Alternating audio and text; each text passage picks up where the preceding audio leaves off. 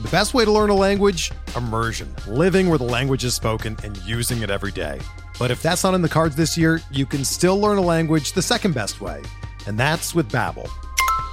Be a better you in 2024 with Babbel, the science-backed language learning app that actually works. Don't pay hundreds of dollars for private tutors or waste hours on apps that don't really help you speak the language.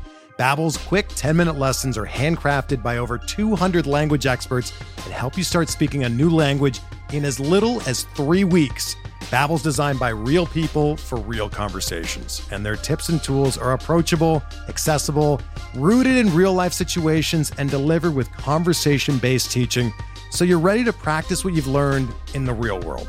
Here's a special limited-time deal for our listeners. Right now, get up to 60% off your Babbel subscription at babbel.com/Blue Wire. That's 60% off at babbel.com/Blue Wire, spelled BABBEL.com/Blue Wire. Rules and restrictions apply.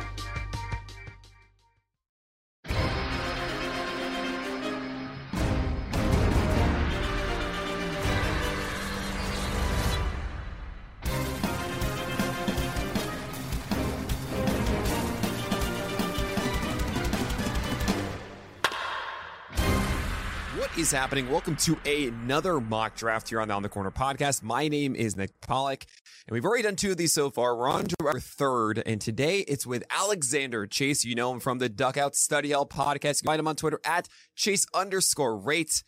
Chase, it's good to see you, man. Hey, you too, Nick. That underscore, still killing me, but other than that, it's good to be here. I'm so sorry that someone beat you to the Chase Rate punch on Twitter. But yeah, I know I gave you a very quick overall resume for you, but yeah, talk a little bit more about yourself.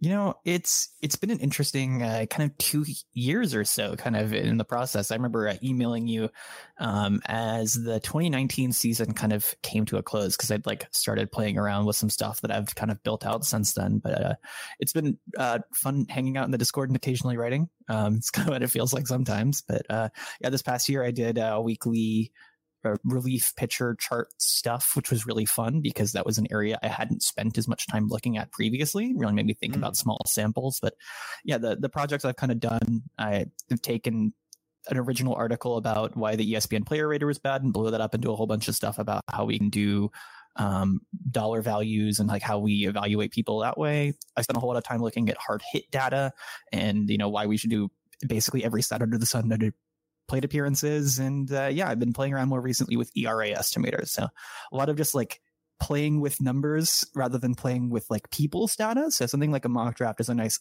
okay, I actually have to sit down and try to use the stuff exercise for me. And, definitely read Chase's articles. It's essentially what you can do actually with PL Plus. You can make a filter for just authors. And for me, it's a must read every single time Chase puts out an article. But today we are going to be checking out your mock draft. So everybody, you can follow the link below in the description of this podcast to find the full draft board. This is a 12-teamer, 23 rounds, 5x5, Yahoo standard leagues. That means 3 outfielders, 2 utility, 1 catcher, all that fun stuff. Ohtani is 2 different players. Eligibility is 5 games started or 10 games played.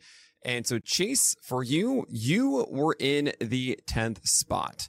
And what I like to ask a lot of people was that, did you go out of your way to get the 10th spot? Was this one that's just fell to you? And in general, do you like this spot in the draft? So I was the last person to fill out my draft spot, sort of accidentally. I hate it here. This was a terrible spot to be. I suppose I hate it a little bit less than maybe being literally on the turn. My ideal spot for this draft is about 5th. And then branching off from there. I don't want to be first because I want someone to fall to me that I like better than other people maybe. I don't want to be last because I think there's a huge drop off after about Jose Ramirez / Ohtani in terms of the guys that really can steal for you and also do everything else. So I don't love being 10th.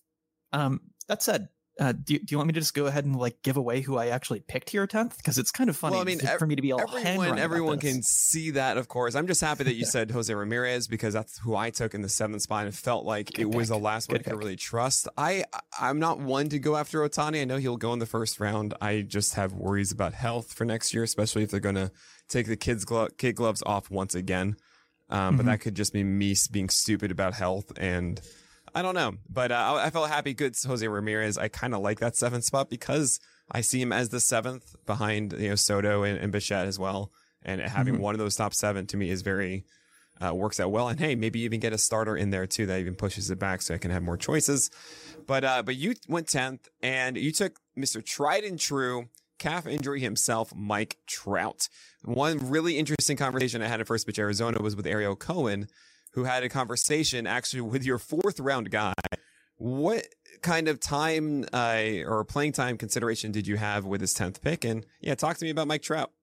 So I full disagree with Ariel Cohen's analysis, and I think he's got some stuff a little bit backwards here. I've read a little bit about this. I didn't hear his talk, but I've seen what he said on Twitter. So the problem with the way that I think he and Fangraphs Auction Calculator and Rouseball, et cetera, always approach this problem is they mathematically assume that a game missed is a 0 in your lineup. And that's just not true. If Mike Trout gets hurt and goes in the injured list, then I will have my 23rd or so round pick or someone I pick up off the waiver wire playing instead. You have to account for those differences. And Mike Trout on a game per game basis is going to be up there with Vladimir Guerrero Jr. If you're trying to win your league, you need Mike Trout or your 1st round pick, whoever it is, to stay healthy. I guess my chances of devastatingly losing are maybe a little higher if I think his injury recurs, but you need him to stay healthy anyway. So I'm a little bit less worried about that. Mike Trout was substantially better than Teoscar Hernandez on a game per game basis. Now I still love Teoscar. We'll get to him in a second, but so long as people continue to just do the math wrong and how value works, and I don't get it, actually. Ariel's really good at all this stuff. I mean, it makes a lot more sense in, say, 15-teamers where that replacement value is lower. And also, when we think of, say, NFBC, that's not a roster spot for you. That is that is on your bench. You do not get an IL spot in NFBC. Right. So there is a much larger drop in value in that way when it is actually a bench spot the entire time. And not to mention, Mike Trout coming off a calf injury, we saw how it affected Josh Donaldson. The security isn't quite as there too. Right. I think the particulars, if you're really are worried about Mike Trout's calf, can we even call it a calf? I think I'm going to steal this joke from someone else. It's more like an entire cow. Oh, wow. Yeah.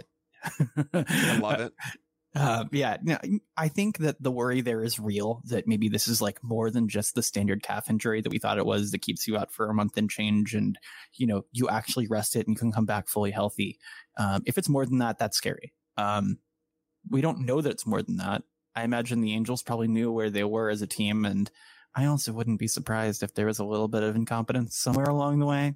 But I think that discussion is all information we don't have here in October. We're probably not going to have for a while. As best we know, Mike Trout, even if he doesn't try to steal a single base next year, is going to hit for a ton of power. Actually, some more recent Trout things that have happened. He seems like he's been a little bit more aggressive. I like Ohtani and Rendon hopefully being healthy next year around him. But I think the supporting cast beyond the big names has stepped up in some significant ways in recent years. I think that we can probably trust the Angels to be a top 10 offense next year. I mean, you can never trust anything with the more Angels. often than we think. The Angels are always...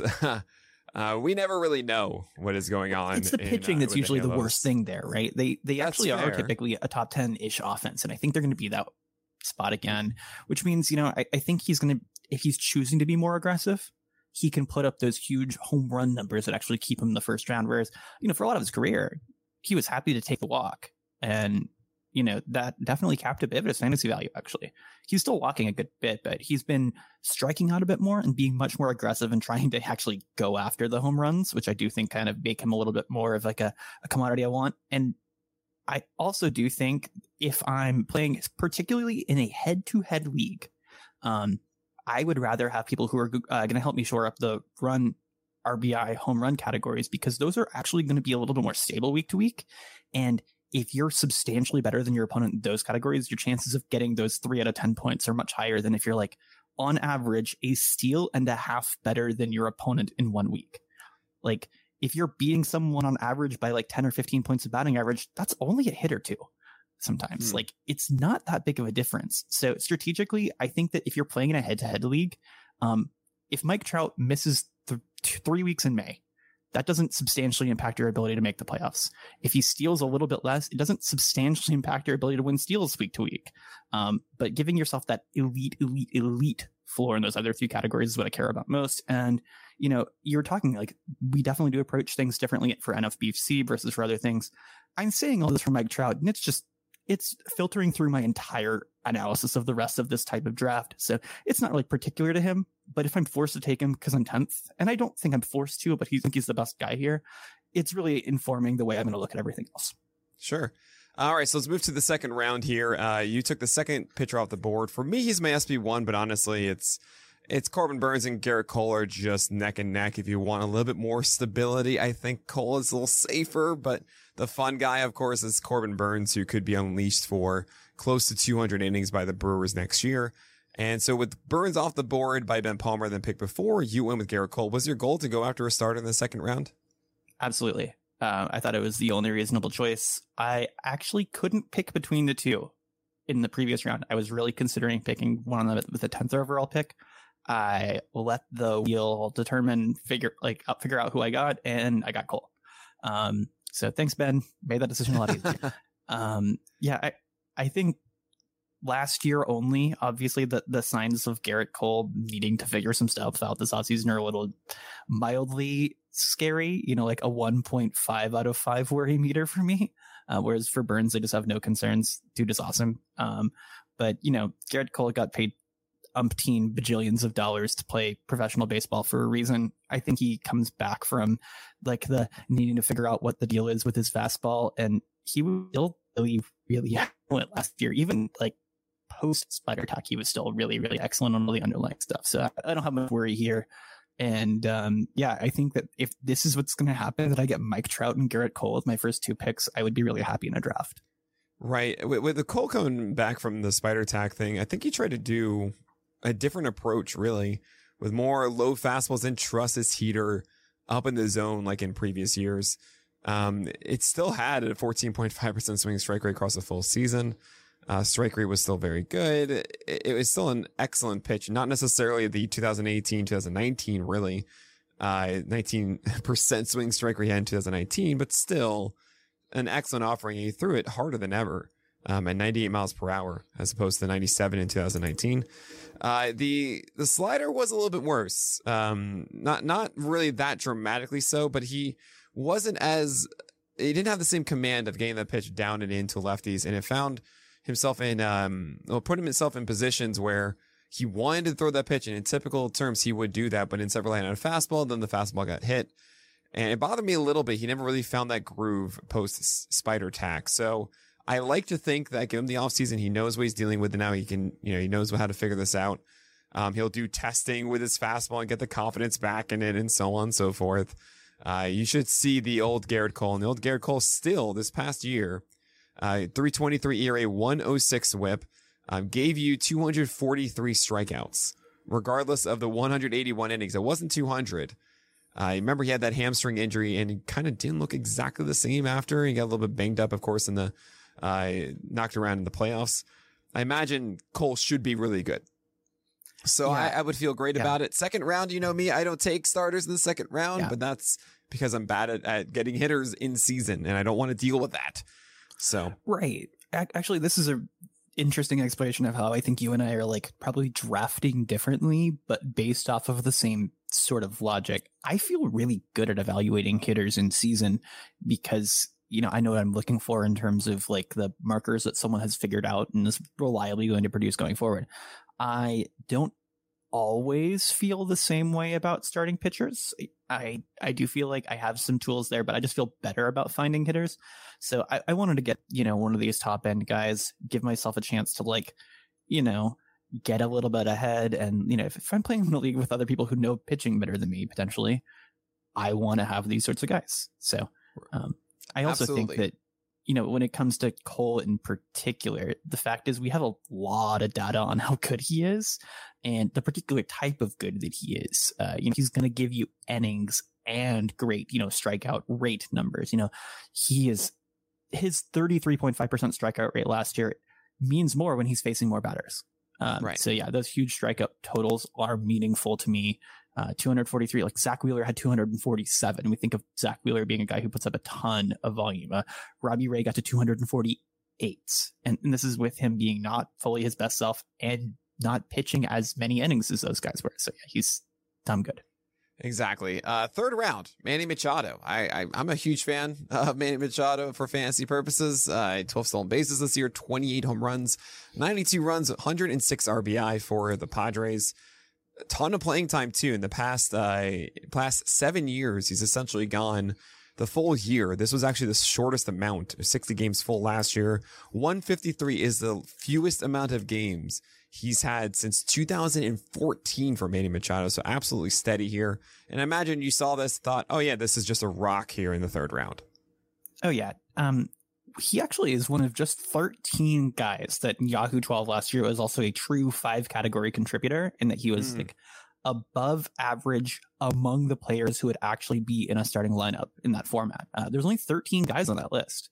He's one of them. I really wanted to find as many guys who kind of function like that to fill out my team, because I don't want to be chasing the guys who get 40 steals and might get hurt or might be bad or might stop running because of like a nagging injury. I want to just kind of like steady production. Now, the other thing about Manny Machado is that he's really good at everything else other than just like getting you a couple steals. His hard hit per PA as a hitter was 4th best in baseball. And that's, I think, one of the things I really, not 4th best over the past 2 years. He was 2nd best last year. Just last year, 38.6% of his plate appearances ended in a hard hit ball. That's really meaningful to me because that's a mark of consistency. Who's first there? It's Vladimir Guerrero Jr. Last year, Tatis and Seager were at the top. Those are the guys who are consistently doing things that are going to earn you runs batted in. They're going to get you on base, all the fun things that you actually want a fantasy player to do. So yeah, he's not just like selling out for power and then getting nice bright red sliders or whatever. He's got a sustainably excellent approach. He's also had like one bad season like ever. I think we kind of like had that down experience in his first season in San Diego, but he hasn't really terrible batted ball like that year. I mean, that was Machado's first year. 256 average was what we cared about, but still 32 home runs. And the runs in RBI were about 165 combined as opposed to the hinting of 200. But one thing that you did mention with Machado was hard hit over plate appearance as opposed to batted ball events. If you guys don't know what Chase is talking about, you should definitely read all of Chase's articles. I think I get the feeling that every single one references them now because they should. But essentially, Savant uses batted ball event as the denominator. That is, it says, okay, your barrels are based on how many times you've hit the ball. But we all know, over plate appearance is way better because if you're striking out a ton and you're not putting the ball in play, then who cares what your barrel percentage is? You're not making contact. You're not actually doing this. What matters more is on a plate appearance level, how often you're doing it, which intuitively, it all makes sense to us. So Chase, at some point this offseason, I was convincing him before the podcast to put out an article showing you guys all of those players so you can get a better sense of hard hit over plate appearance. We also found it's just a better version of the stat. So expected a lot on this podcast, having plate appearance as the denominator instead of batted ball event. Yeah. The nice thing is also same logic works for pitchers. Pitchers who strike out a ton of guys are preventing them from hitting the ball hard. So it's important to be good at preventing hard contact when you're not striking people out, but like strikeouts are a way to keep people from hitting the ball hard. I don't think that should be all that controversial. It seems like it doesn't click for people as the default whenever they've seen it the other way around. And I get that, but ultimately what matters is, like how consistently can you perform? I want these consistent performers, both from my hitters and my pitchers. So, actually I've built my ERA estimator that I've been working on is built on hard hit per PA.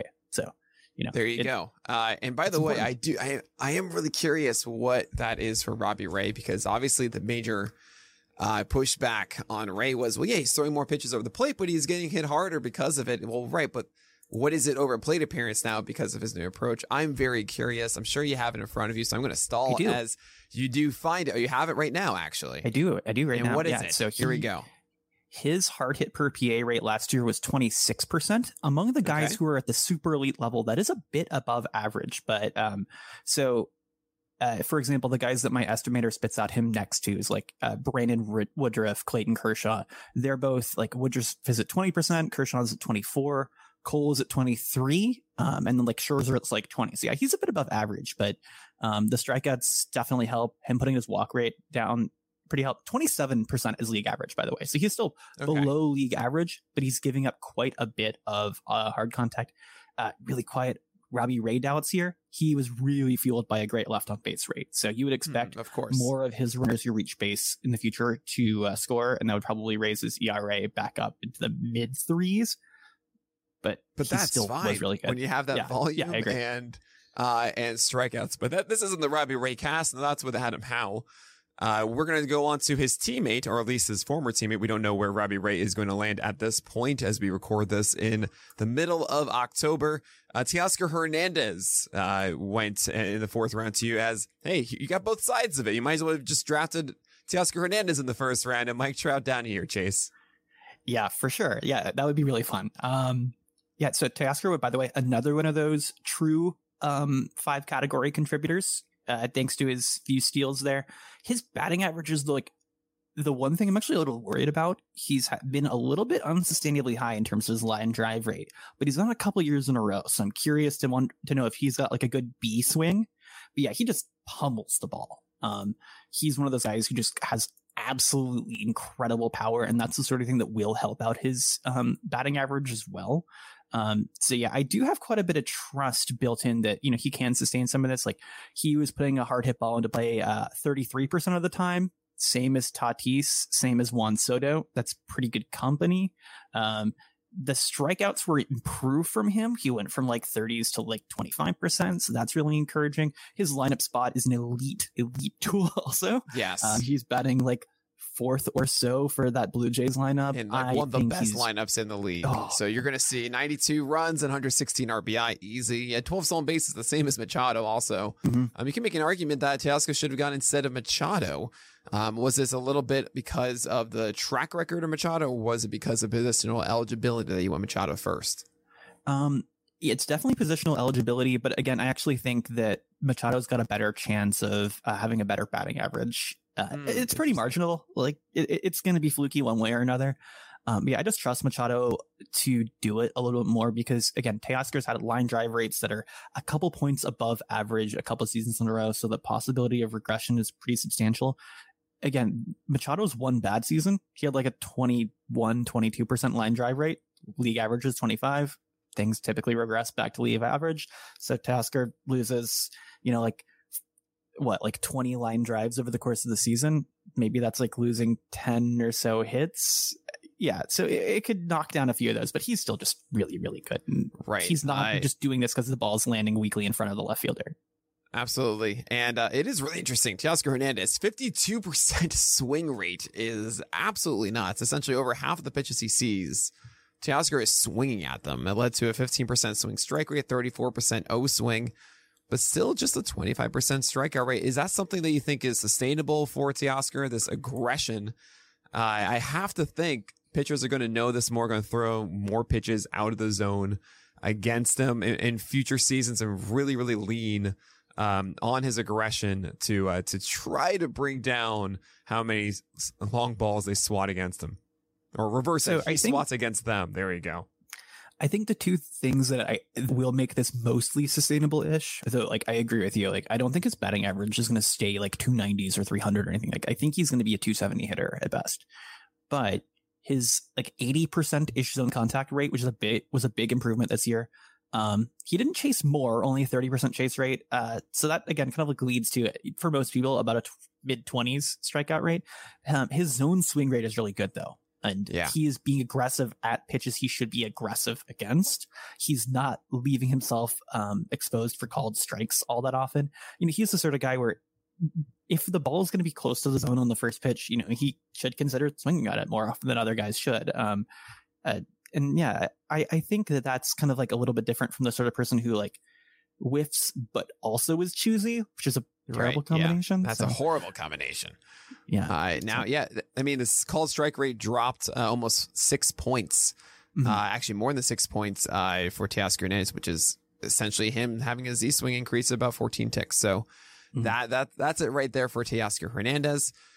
Moving on to your 5th round pick. Freddie Peralta was your guy, and this is your second starter in the first 5. There's a lot of debate about Freddie Peralta. I've been known as someone who I'm so conflicted. I see him pitch, and it's just so fun seeing how good he is, how effective the heater is. The new slider, it was amazing. I had my question marks about, well, he doesn't have fastball command, so why would he have slider command? And that was just thrown out the window. He is ultra cross body with his mechanics. That is, he's on the first base side of the rubber, steps towards third, and then has to turn his whole body around, which then leads to general chaos. But this year he was in rhythm, and it worked out to an amazing degree for the Brewers. Do you think, I mean, I think I'm going to agree with everything that you say about the believability of 2021. That is, he deserved the success. It wasn't complete. Like, I mean, sure, 230 BABIP, fine. Hit per 9 was 524, which we don't anticipate repeating for Peralta. But still, I think from that, if we thought that he would have the ability again, it should be repeatable. It's just a question of those mechanics and how much he'll be in command. I'm very curious to hear your thoughts. Okay. So my take here is actually that we should think the BABIP is not going to regress as much as you otherwise would. Oh, okay. First thing is, the Brewers, especially, this is batting average and balls in play, not over the fence. But who did the Brewers sign last season? They already had Lorenzo Cain. They added Jackie Bradley Jr. and they added Colton Wong. They have made actual investments in making sure that their infield and outfield defense are going to be good. So yeah, the BABIP makes somewhat more sense. He also had an absolutely dumb elite hard hit per PA rate. 17% is better than basically everybody. Let me actually do the sort here. So this is on people who threw at least 100 innings. Yeah, he was the best in baseball. There we go. Yeah. So yeah, that led to him, according to my estimator, being the 4th best starting pitcher in terms of future predictability based off of the results. Came in a tick better than Cole, behind only Burns, Scherzer, Rodon. I'm basically grading Cole on a curve there whenever I take him second among those pitchers. But yeah, this is definitely the sort of platform that I can believe in, even knowing that there's a little bit of like chaos there. Because yeah, the walks, no one else towards the top is anywhere near him in the walks. Dylan Cease is the only guy towards the top end of this like list that's walking anywhere near 9.7% of their opposing batters. But yeah, he's obviously doing some things that are leading people to hit the ball weakly at a good defense, in addition to striking out 33.6% of the batters he faced last year. That's a pretty good combination. Yeah, there was nothing funky about his left on base rate either.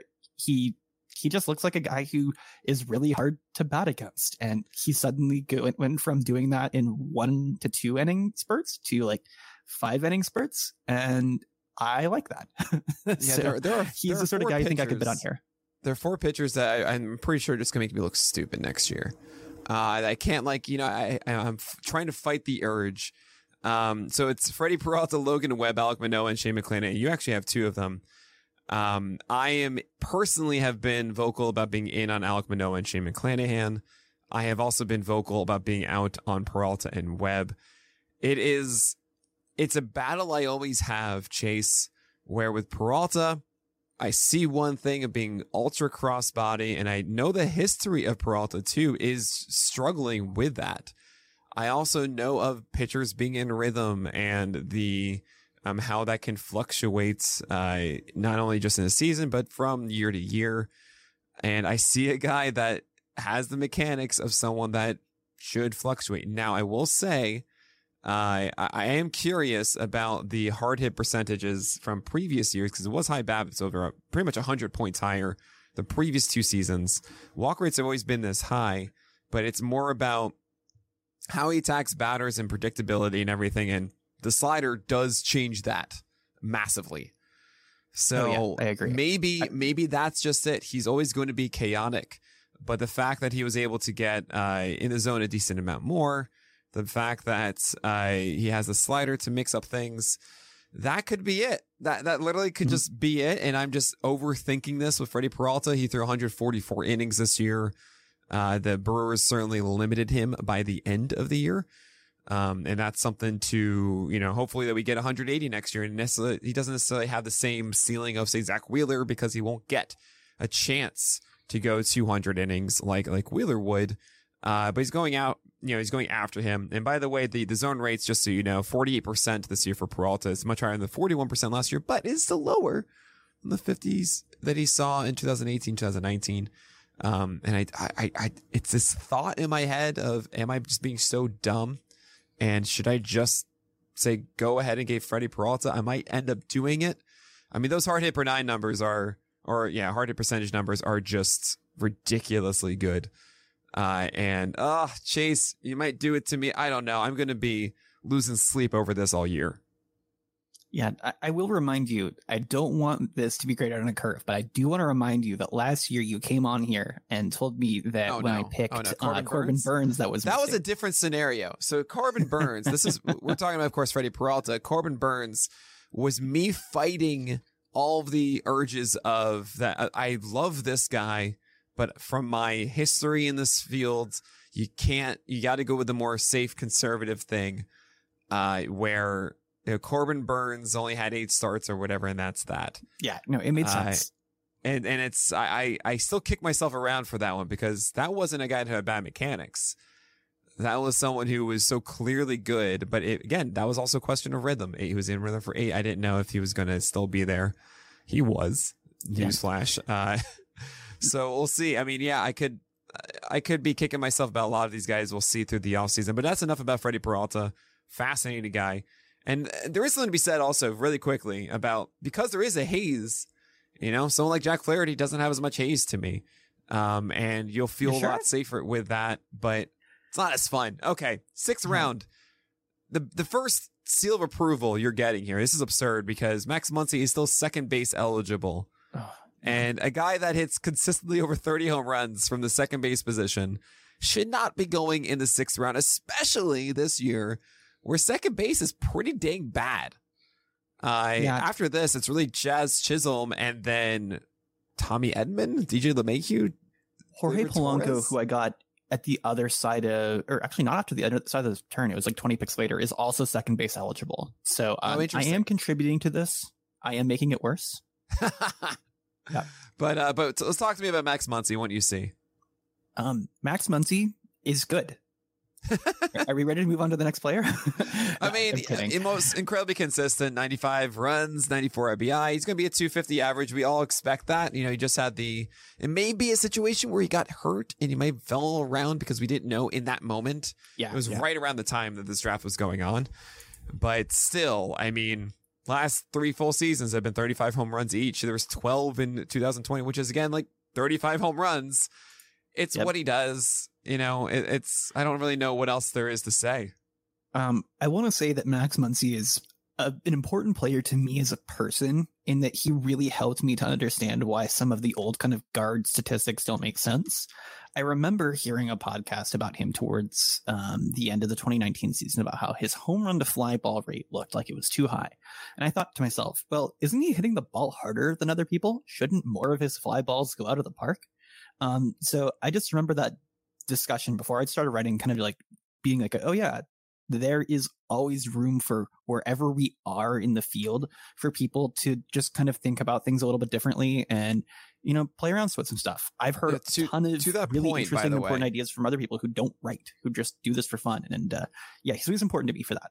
Yeah. So sorry to interrupt you there. To that point about homer fly ball rate, one stat that isn't very accessible at the moment, but hopefully will be in the future, is fly ball exit velocity. Not necessarily overall exit velocity, just when you see a homer fly ball rate, understand what is the average exit velocity of a fly ball that they have, and then you might get a better sense of, oh yeah, he normally doesn't hit the ball too hard, but then he had a couple that went out or so. Then you think, okay, maybe that won't be consistent. Definitely pair those two up. I'm willing to wager that the exit velocity on Max Muncy's fly balls are very good. That's why he had 23% home run fly ball rate this year, 26% plus in 2019, and 29% in 2018. So, hey, yeah, he didn't hit his 2018, but who cares? He had 35 home runs in those other seasons. So, all is good there. We're going to move on to Jorge Polanco in the 7th round. You get a seal of approval, by the way. Again, Max Muncy, done, easy. I think you got a decent amount because some of these picks, oh my God, later on that you get. And not to mention, I do like Teoscar Hernandez in the 4th. I considered him with my 3rd round pick, honestly. And I might actually maybe give you one there, but that's probably where Teoscar is going to go in a 12-teamer. So, but he'll be a target of mine. Manny Machado is a solid one in the 3rd round too, and so on. But let's talk about Polanco in the 7th because he's always been, to me, as a discount shortstop, kind of as a backup later on through the rounds. 2019 really came through on that with 22 home runs, 107 runs, 295 average across 153 games. And this year, it might surprise a lot of people that he hit 33 home runs, 97 runs, 98 RBI with 11 stolen bases. Once again, you have found your Machado and Teoscar Hernandez and Polanco here. Yep. Surprise, surprise. Another one of those guys, true 5 category contributor. Part of that is because he just sneaks over in terms of average. Batting average ticking down over the past few seasons has made someone who goes 269 slightly an asset technically some of the time. I don't know. I'm happy he sneaks in though. He's a guy who's always struck out a pretty low amount, somewhere between like 14 and 18% over the past 5 seasons. So this time it was like 18.3 isn't his highest. But it's close. It was a tick up. The big change for him though is that the power has continued to grow over the past few seasons. Whenever he was, playing pretty much full time, 2017. We're talking a hard hit rate, the thing I don't typically like, but I'm going to cite it here just because I can, of 25.8%. That's pretty bad. They gave him a really, really poor 301 XWO Bacon. He's ticked that hard hit rate on contact up considerably while keeping the strikeouts consistent. And I want to say, if you're using hard hit rate per batted ball event, if the strikeouts hold steady and you don't have to consider that as part of the equation, then it still does hold for analysis. In this case, he's had 50% more hard hit balls than he did a couple seasons ago. That's a huge change while basically keeping the same plate discipline. That's the reason that he was out of nowhere, air quotes, able to pull off a 33 home run season. He had a pretty much full playing time here. He played in 152 games, 644 PA. So this is probably about what you would expect for a peak season again. But I think that he's about as stable as anyone you could possibly expect to try to pull that off again. All the underlying stuff here looks pretty normal, nothing crazy. And I kind of also think the Twins offense is going to be pretty much fine next year. I think that people think that they were a disaster all around. It was mostly just pitching. Their hitting was pretty good. Yeah. So yeah, he's the sort of guy who I think his platform looks like the exact sort of thing that I want to be investing in. It also, this is really nice, I can throw Muncy at first and then Polanco at second if I want to put a shortstop in, or I can throw Polanco at short, Muncy at second if I want to have a first baseman in. And that definitely was part of the consideration later on. Whenever I was picking some more marginal guys, situational guys, I really, really like that flexibility. Yeah, definitely. So I generally don't go after the career year guys. If you look at my draft, me too. Chase, it's literally, it could have been drafted last year. Jose Ramirez, Freddie Freeman, Trevor Story, George Springer, Altuve, Flaherty, JD Martinez. I mean, you can even go further into Morton, Jansen, Hoskins. I go for guys that this isn't their first year really showing up on these draft boards. Now, Polanco certainly has the expression of a career year. Now, I will say that it doesn't come without indications. The biggest one for me that is just flying off the page, I mean, outside, of course, the 16% home run fly ball rate, where he's pretty much, he's always been a sub 10% there. It's the pull rate at 53%. And we're talking under 40%. And why I liked pull rate is because I believe it does showcase a mental change of approach of what you're trying to do at the plate. And it's not necessarily saying that your ability grew, that you have a better eye or you lucked into things. This is actually showcasing, okay, Jorge Polanco went up to the plate with a different plan of attack and it came through for him. When I do buy into some career year, those are the kind of things that I'm looking for. It's not just in general, higher good rates. It's higher things that push those good rates. And I want to believe that the pull rate is part of that. He also swung more, and that led to a higher swing strike rate, higher O swing. So he went for it. And that is what I believe brought down that average. Fly ball rate went up to 45%. That's a career high. It all looks good. Is it 30 plus home run good? Probably not. I would probably say it's somewhere around 25 is what I would say. I think I can't buy into so much that it's all clicking and it's just now this is the plateau. That's generally a fault, but it's not necessarily a peak that where it's going to fall down and be the trough of before. So it's I think I'm with you there. Yeah. It's going to be good. The 11 stolen bases feel like this kind of just like little cherry on top that I wouldn't expect either. But you're getting a shortstop or second baseman that 25 plus home runs should have around a 265, 270 average. I think the average is probably going to stick around where it is. And then, solid run production, the top of the lineup, solid RBI. So don't see this season to me and think, oh, I'm going to get like a third round talent in the 7th round. Think, okay, if I've missed out on the locks of excellent production, Jorge Polanco is a solid backup at both shortstop and second that I won't want to swap him out through the year. Does that sound about right? Yeah, he came out last year at about $25 according to my value model. I'm buying him at the $15 price. That means there's chance for him to outperform how much I'm paying for him. And if he's a little bit worse, it's not like I'm drafting him at exactly how much he was worth. Actually, same thing basically for Teoscar earlier. It's you're not paying for as productive as he was this year because we're probably baking in some regression. And that gives you a visible pathway to make profit on your choice, which is what I want. I don't want I want to pay exactly how much someone was worth after that career year. And we don't thankfully have to do that if you're picking him at the 82nd pick. So, okay, that's Jorge Polanco. We're going to move on to the 8th round, and that's Alek Manoah. I really like Alek Manoah, and I've been he was a bit of a discussion with me in First Pitch Arizona. I pretty much made it public that I want Manoah more than Logan Webb. Because of the fastball slider combination that Manoah has, just seems a little bit more sustainable than the approach of Webb.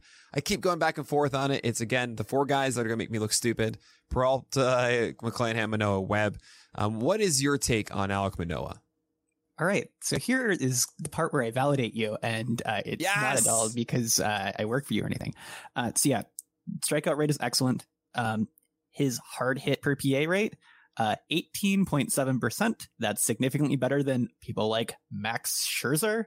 The walk rate was a little high, but not crazy. He was, somewhere around the 15th best next year prediction among guys who actually had innings according to my model. So if I'm getting him, which SP was he off the board? He was somewhere in the 20s, right?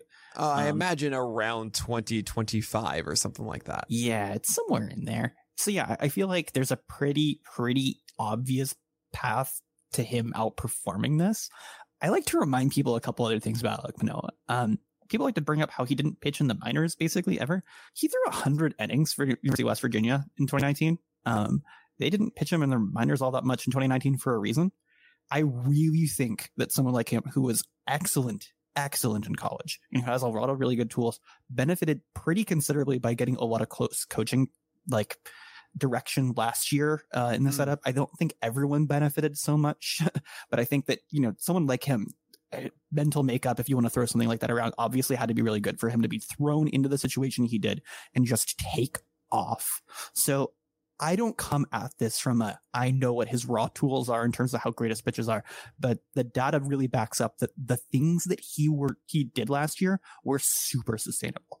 And if he can just be himself again, this pick can pay off. Absolutely. Alek Manoah is, it's weird though. It is really just 2 pitches. I saw the debut. I was really excited because his changeup was thrown in these weird counts against the Yankees. And whoa, he's got 3 pitches he trusts at any moment. And they're all great. And this is so exciting. And then the changeup was bad the rest of the year and just pretty much not used at all. But Manoah's slider and fastball, both of them returned double-digit whiffs in the last 2 games of the year, and one in each one game, which is a terrible sentence, and I'm so sorry for that. But you understand, they both have potential of taking off in a certain game. And the question is Alek Manoah going to be that same guy for another season? A 105 whip, 621 hit per 9. Those are both elite marks that we might not see again. It's more of a question of, can he survive like this? And you can make the argument that his changeup could get better while the other things are the same. What I've seen in the past, whenever I've made that argument, is that no, the good things get worse and the bad thing stays bad. But hopefully that's not the case with Manoah. And you'll probably go 160 next year, 170. Oh yeah, something no, like I that. trust him to like pitch 130 innings this past year. So yeah, the Blue Jays, I mean, they're going to be losing Ray likely. Ryu was not nearly what they wanted him to be. So it's just Barrios and Manoah really in that rotation. It does seem like Manoah is going to be their sturdy number 2. Yeah, 180 innings honestly could be a thing. We were trying to guess innings entering this year thinking that nobody was going to throw really more than 180. And a lot of guys did. And a lot of younger guys got pushed further than we expected because they didn't have a choice. They had to do it. And guys weren't hurt. And they just said, you know what? We're just going to do this. You have to get your volume at some point. We might see that from Alek Manoah next year. So between Alek Manoah and Shane McClanahan, there's going to be a lot of back and forth there. I'm slightly favoring McClanahan just because of the larger mix. But there is a case about Manoah going deeper for the Jays more often that I might be flip-flopping and make that decision come February. So I am curious what your thoughts are there. I actually have a question for you here. So he's listed as having both a 4-seamer and a sinker. Does that mean anything to you that by StatCast, at least, he threw them about equally and to both righties and lefties? Does that change he's just a 2-pitch guy to he's a 2.5 pitch guy? Or right. How does that change the calculus for you? I sometimes say 2.5. Not really, not a huge deal for me. It really depends on situation. Throwing the sinkers, honestly, I want more 4-seamers. I just think it's a better weapon for him. 15% swing strike rate on the 4-seamer this year, just 8% on the sinker, but it did have good results. The run values are basically the same. Yeah, 85 WRC plus on the sinker, 89 on the 4-seamer. I mean, he's mixing it well right now. And sometimes when guys do throw sinkers and 4-seamers, there aren't these massive differences. Like how you throw it is different. So the 4-seamers, he'll try to elevate more. Sinkers, he'll try to jam inside more, and both have their time and place. I generally, when I see sinker, I think it should be a 10 to 15% usage. That's essentially inside to the same handedness to surprise them. Starting inside on the plate and off of it. And 25% O swing is kind of that. For Manoah, you want to see above 30%. Those are the elite ones, but that's good. You don't want to see this up 20% on O swing on sinkers. But so this is fine. That could change over time. It could be something where the sinker that's messed up for Manoah next year and then he starts throwing more 4-seamers. But 2.5, maybe. I like saying 2.5 more so when there's clearer separation, I think, between real usage for them. Yeah. The one thing I want to note kind of as like a closing, I don't know if I'm actually right here, but it looks kind of interesting, is that there's really big differences between the observed and measured spin on his sinker and 4-seamer, and they come out spin based about the same, but then they're observed as like wildly different.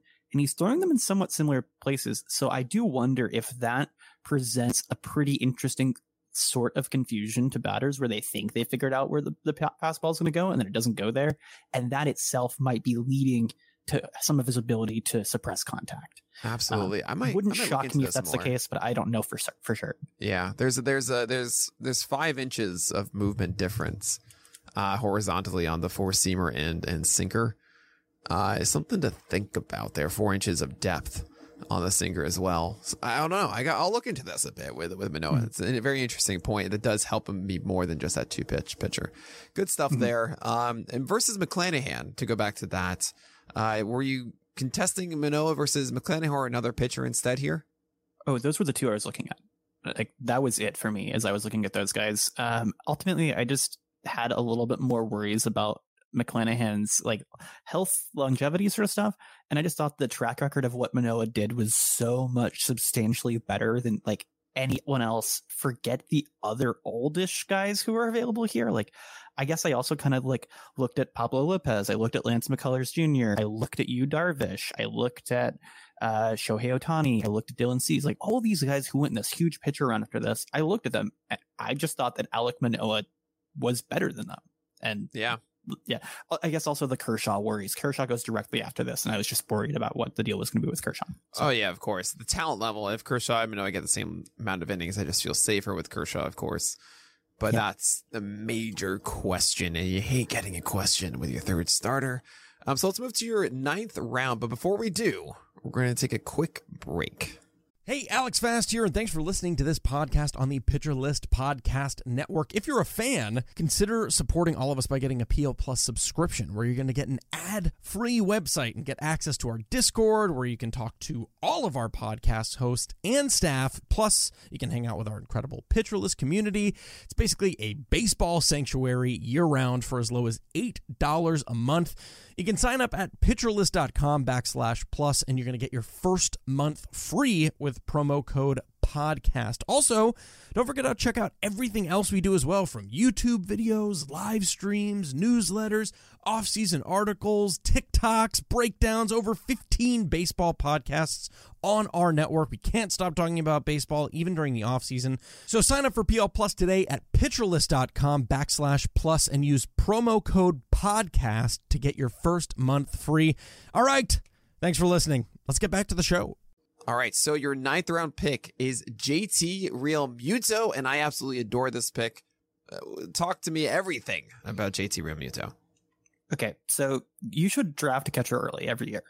People who don't draft catcher early and who wait on it are people who are waiting to lose their league, in my opinion. Like, it's. I don't think you need to pay full price for the best guy on the board. I drafted a catcher in the 22nd round, right? I did that, Chase. Okay, cool. Yeah, please continue. Yes. No, I mean, please. I feel very comfortable making fun of you in the little bits of things where you don't know things, because you're so much better at the other things that you can kind of just dish it back. So yeah, Realmuto fits like exactly what I want out of a player. He's going to hit in a good lineup spot. He's going to play almost every day. He's going to run a little bit. He's going to, potentially gain PAs next year with the potential DH coming. He had a slightly down, but not really down last year. I think his team could get better. Like, all of these other factors, like, just make him come together. And here we see him slipping from his like ADP last year, like around 50, 60 to this is outside of the top 100. This is a gift. If you can get a elite tier catcher, and I'm putting Sal Perez at like on his own tier, but like the guys who are in the second tier, Realmuto, Will Smith, even Yasmani Grandal, I would say kind of fits in there. I think that those guys, maybe Buster Posey, I have a little bit more like, is he back question. But if you can get those guys where they are going in our draft, you are in an exceptionally good spot, especially in head-to-head leagues where the big worry is how many PAs can you get on a weekly basis. I think that a lot of us got really good catcher value. All of them should have gone 2 rounds earlier. And really, it's just my pick of the bunch. So strategically, you don't need to take the first catcher off the board. If Perez had slipped a couple rounds further, I would have pulled the trigger on him. But yeah, you can bet there's someone in your draft room who's like really an uncatcher like me. Don't feel like you need to pay up at price. Get the guys that are good values. That's why people who win their leagues are consistently drafting catchers high, but not highest. Right. Yeah. Seal of approval for Realmuto. I was upset to see him go. I think I was just too tempted at Charlie Morton to say no to that one. I get it. Yeah. But you missed the top tier guys, I think, and then picked other people that I thought were good in that same range. There were multiple ways to win. I just think that consistently the people who fully duck catcher have problems. I know this isn't like NFBC analysis where people will be like, oh yeah, just punt catcher entirely, and it just can't work. Like the gap between round and the bottom is huge. Well, that's a huge thing. So, I mean, my whole thing about 12 teamers is you can find the replacement value pretty easily. You can't in catcher. Mm-hmm. So it's I don't want to think about it. I don't want to consider it. I certainly am someone that generally will pay some sort of premium on it. I think when the one I'm really actually upset about is not necessarily Realmuto. It's Kenley Jansen, where I wasn't as astute on the catchers available and should have taken Will Smith there, the catcher, not the closer, or Yasmani Grandal in the 10th, just to avoid that. But I was in too much confusion, and generally my rule is when you don't know who to pick, you pick a closer. So Realmuto, I think ninth round should rebound a little bit. 263 average is a little bit down. You can also make a suggestion about the plate appearances could be slightly up with the DH in Philly. There are some options that Philly does have. Rhys Hoskins and even some Harper days off where he would go into DH. But I imagine Real Muto getting some extra plate appearances as well in that position. So that, I mean, that's also a case to be made about Will Smith and Buster Posey too, being among this tier. For that same reason. But Real Muto should be sturdy, should help, should be way better than whatever you find, way better than Eric Haas, who I took in the 22nd round and thought it was Mitch Garver, or at least I thought Mitch Garver was gone and he wasn't. So I just completely messed up catcher, and I will make fun of myself in every single podcast I do here. But yeah, 13 stolen bases. I can't ignore that either. That doesn't hurt. That's one every other week from Real Muto, and that could be the difference in your head-to-head leagues. But all right, seal of approval for Real Muto. We're going to go to the 10th as you get your first closer. I love this one, Ryan Pressly. I was hoping he was still there when Kenley Jansen was taken. When I said, okay, I'll take a closer, and Pressly was gone, and I was not thrilled about it. Where does he rank among your closers? Liam Hendriks, Josh Hader, Raisel Iglesias, Aroldis Chapman, and Edwin Diaz were already gone. There's been some talk about Giovanni Gallegos being a higher closer as well. Klass and Will Smith went after, as well as Kenley Jansen. Here's Ryan Pressly, smack dab in the middle as the 6th closer. How'd you feel? I have him ahead of Chapman. I don't have him ahead of Diaz, so I have him about on par with Iglesias. I think he'll be in like the spot to be like the 3rd or 4th guy off the board at closer. Again, for these like weird value positions, I always want a guy that's up there, but not the first one, because the first couple you're paying at their ceiling. The next few you're in a position to actually have some benefit. Pressly's been really, really excellent for Houston for several years now. He is not a guy that just is a closer on a good team. You know, he's demonstrated he's got the full package of skills there. Houston's a really good team. They're going to give him a lot of save chances. They like a traditional closer. What else could you want, really? You know, he's going to be a guy who's going to strike out somewhere in the low 30% of batters. So he's not like Diaz where it could be near 40, but he also comes with a considerably greater amount of consistency. I don't worry about him. There were a couple other closers that I would have considered here, I guess. I do like Jordan Romano. I can't find him on our board. Oh, that's because he's listed as an SP. He went a couple rounds after this. So yeah, I like Jordan Romano considerably more than where he went. But yeah, I think that overall we did a pretty good job of drafting closers about where they should go, and then roughly in a reasonable order. So that this is kind of like opens up a new discussion, I think, for like how this draft went, is that I think that people did a good job, which made finding a lot of these value picks really hard. And I had to really think about who I wanted to take here in the next few rounds, because like I didn't have obvious targets. So I like it, but every time I take a closer, I'm just a little bit scared. I gotta hand it to this crew. I mean, we put together this one in particular because we respected everybody here, all part of the podcast network. But that they would look at this mock draft and not just go, I don't know, some random guy like I did at 1 or 2 picks. I'm so sorry. But no, that everyone actually put some good thought into this, and knowing that they were going to have to defend themselves on this podcast. And it makes for a very excellent discussion as we go into 2022. And, you know, it's actually kind of cool. A lot of people, you know, this is the first true 12-team mock draft that's public. So there's going to be a lot of things pulled from this. And then we're actually heading down to the 11th round, which is where, what do you know, your picks were judged by the Launch Angle podcast. So 11 through 16, the two hosts, Jeff Zimmerman and Rob Silver, along with me and the crowd, all got to select a player from each round and talk about them. And in your 11th round pick, well, guess what? Rob Silver took yours. That is Sonny Gray. How'd that make you feel, Alex? I joked online that they just did my job for me for pretty much all of my picks for my analysis. I'm glad to have provided some content for y'all. But yeah, I felt really good about Sonny Gray here. So why did you go with Sonny Gray? He's not someone that I would be taking at this point. I think there's a little bit too much risk with the volatility that we see every single year with Sonny Gray. The breaking balls have not always been as good.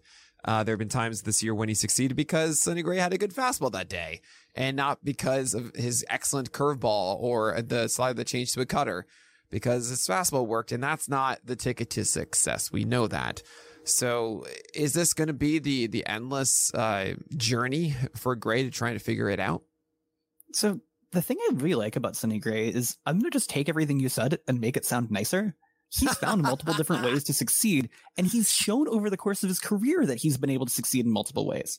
He's always been a guy who's been really good at limiting hard contact. This is his second year in a row since I've been tracking where his hard hit per PA rate has been a dumb elite. Here, again, 20%. But he's also striking out 27% of batters. Now, it was like 30% over the past couple of years. I wonder if there were some changes league-wide that might have affected some things. But still, two distinct, excellent models for success. I also think that there are a couple obvious standout problems he faced this year that can get better. He had a pretty bad left on base rate luck. He was 72.4% of his runners left on base is not great. So that's the sort of thing where he got unlucky there. And I think that will help out his ERA and his WHIP pretty considerably. I also think that Cincinnati just trying to put some capable defenders in the field behind him next year might help him quite a bit. Jesse Winker exiting the outfield, Eugenio Suarez exiting shortstop could really help him. He doesn't need to be an ace to make this pick work, but he's shown that he has all of the tools that I will believe in, like consistently throughout his time in Cincinnati. I absolutely trust him to throw innings as well. So even if he has a stretch where he does not perfectly have all of the pieces of his arsenal ticking, I do trust that I'm going to want to send him out for the next matchup. Also, it's the NL Central. That's the sort of place where I can trust someone to if he's not feeling it, a couple of those starts are still going to be against opponents. They'll still trot him out there for it because they're just not good. So everything I could ask for from a person around this round, he ticks it off. I think you're over judging him because he was in that upper tier for you. You're seeing him as someone who hasn't done it all to be perfect instead of being a guy that can be really good. Well, okay. So since 2016, and I'm going to not include 2020 because that's just weird. And I actually, it kind of even fits in as well. One season he's had a WHIP under 120, and that was 2019. And that was also the only season that he's pitched over 165 frames. Sonny Gray, to me, has a storied history figuring it out in a massive way and then losing it in season. It doesn't spell to me someone that can actually take that leap to be a legit SP2. And when inside of these drafts, I know it's the 11th round, you're saying, Nick, you're not looking for an SP2 right now. You're looking for an SP4. Yes, but I generally take pitchers that should be able to have that kind of potential of being that SP2 that I can actually rely on. I don't think that Sonny Gray is going to take that leap. There is a chance, and it isn't fair to say that there is no possibility that he can repeat the 287 ERA, 109 WHIP, 29% strikeout rate in 175 innings from 2019 for Sonny Gray. That would be foolish. I want to think that I'm trying to say that there are more options around here to me that have a cleaner path to being a stable number 2, number 3 through the year. See, I really struggle with this because I don't. I don't trust a lot of the guys who went after him, and that's what made this very difficult for me. I think, if I was looking here, I looked at Huascar Ynoa, I looked at Ian Anderson, and I have, it's really just down to is he the guy he was before he broke his hand? But for a lot of these other guys, I don't know if Michael Kopech is going to be starting. I don't know if Luis Severino is going to be healthy. I don't know if Chris Bassett, actually, he was the guy I looked at here, but I think Sonny Gray and Chris Bassett's ways of trying to succeed are very similar, and I just like Sonny Gray's package a little bit better. This all just comes down to, for me, if he is the same, a little bit turbulent guy that he has been, how good is that on average? And ultimately, he grades out as a guy who seems like he was a cut above of the other options. And I just know that he's more the sort of guy that if I believe in the work that I do, he's the sort of guy I got to pick. Sure, and that's kind of what it comes down to. Yeah. The only thing I'd say is the scales or the spectrum, I'd say, on either side of it is a little wider for the other guys, while it's a little bit thinner, I think, for our shorter for Gray. So that is why I might say, Shane Baz went earlier in the round, but yeah, Kopech I think has a higher ceiling to hit. Sean Manaea showed it off for months this year of actually that ability. Same with Patrick Sandoval, for example. Luis Severino was available. Mike Clevenger was available. A couple other guys as well. But that's kind of where that mentality is. But you make a really good point that there isn't really a clear cut, this guy is going to be better than Sonny Gray this year. What are you doing thing here in the 11th round? And I'm actually going to go to the 12th here, which is maybe someone that has a higher potential than Gray here in Justin Verlander. This is a pick where, just like closers, I feel this is going to shift so much by March. Relievers, they're going to be more sturdy cases. Who's going to have those roles? And Justin Verlander, well, is he throwing 95? Is he sitting there? Does he have the capability of pushing it later in innings as he used to? Is he okay? We don't quite know right now. Yep. I think the clearest green light I've seen, though, is Astros owner Jim Crane saying that they plan to give him the qualifying offer, which tells me that they see that he's probably healthy enough at this point in his long recovery to be worth investing a considerable chunk of change in. I do also, and this is very unscientific-ish, think that Justin Verlander has a bit of kind of like the old man Superman vibes, where he just isn't actually getting older, where his body is better at recovering from injury and more durable than some other people have, just because how else would he have been able to be that good at his age a couple years ago? Right. That's kind of just vibesing it out more than I usually do. But also, like, if I'm really, really wrong, I have 4 starting pitchers. And if I'm really, really right, I could win my league. And I don't want to take 6th. So, yeah, let's go for it. Oof, it's so hard to figure out exactly where that point is. I say it every year. Okay, there are the injured guys. Hi, what's up? At some point, that cliff hits where you have your 4 sturdy ones, the ones that you trust that you are not dropping through the season. Once that hits is when you go into Upside City, 12-teamers, and that's generally where Clevenger, Verlander, Severino, Syndergaard will fall. Syndergaard's the clear 4 to me for other reasons. A slider, all that kind of stuff. Wasn't that amazing recently before the injury, before the Tommy John. So yeah, it's up to you where you feel comfortable with your current staff that you're saying, all right, if I get zeros from this guy and I have to drop him, well, then I have to drop him and I'm okay. And I have enough of a starting pitching rotation foundation that I'd be fine without it. We're going to move on to the 13th round.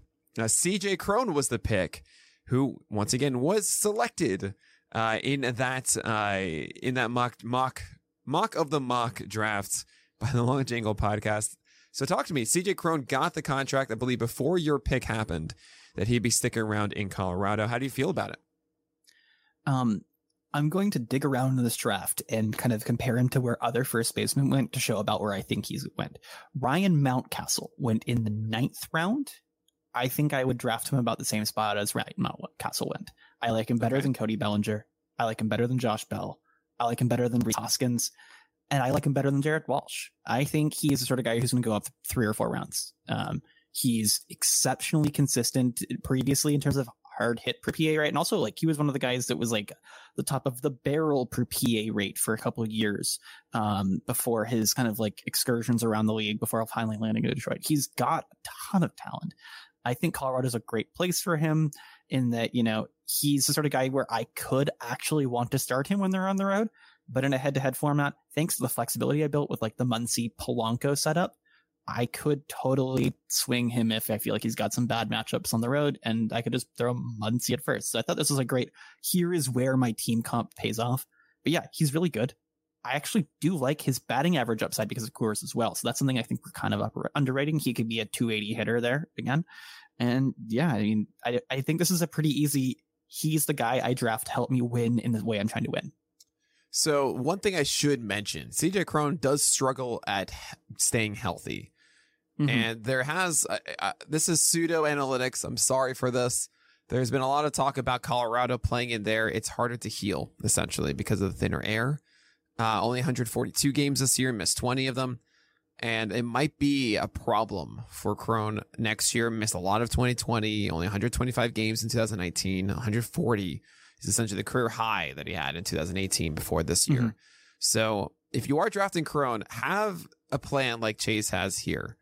That's the one pushback I'll have, because I think anyone saying a full season of Cron in Coors, yeah, this should be really productive. Maybe not the 281, but you make a good point saying, yeah, he shouldn't be a 250 hitter in Coors. I think that's an excellent point. So you could see 180 runs in RBI combined, something close to maybe 170 or so, like he did this past year. But that's great. And the other thing I need to say though, first base is deep.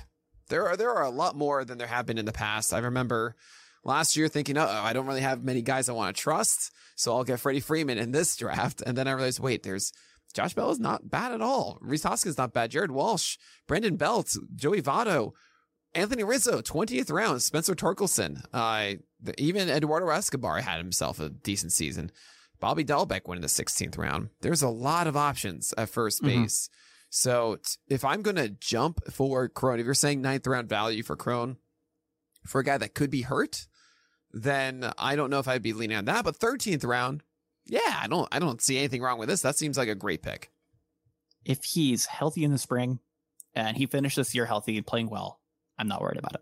That's typically my way of thinking about this is like, if you get hurt, we talk about injury prone guys as maybe having a harder time recovering, but a redraft, if you get hurt, you're going to miss time. And other people, if they get hurt, they'll miss time. It's just all over the place.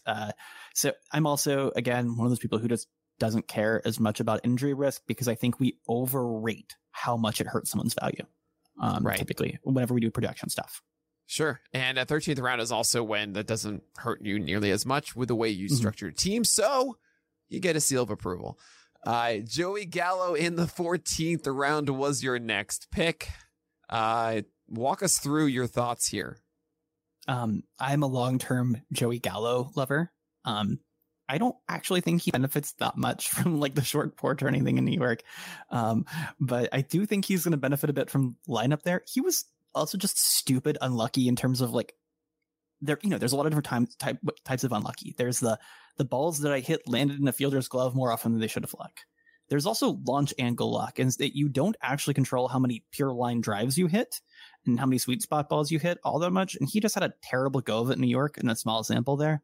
I think that better lineup protection and, just being settled there, he's like, this is what we wanted, right? We wanted an elite 50 home run threat guy in New York that's left-handed. And I don't know why he would possibly have slipped this far when he was going inside the top 100 last year, I think, or close to it. He definitely went that high in like my PL staff league. So yeah, I just feel like this is exactly the sort of pick that I want to make if my catcher has a good batting average, if CJ Cron has batting average upside, if I drafted a bunch of guys up top, he should have a high batting average. It's also head to head. Like it's a couple hits every week that determine batting average. If you're worried about him sinking your team in head to head, just don't. It's not going to make you lose the category that often. Right.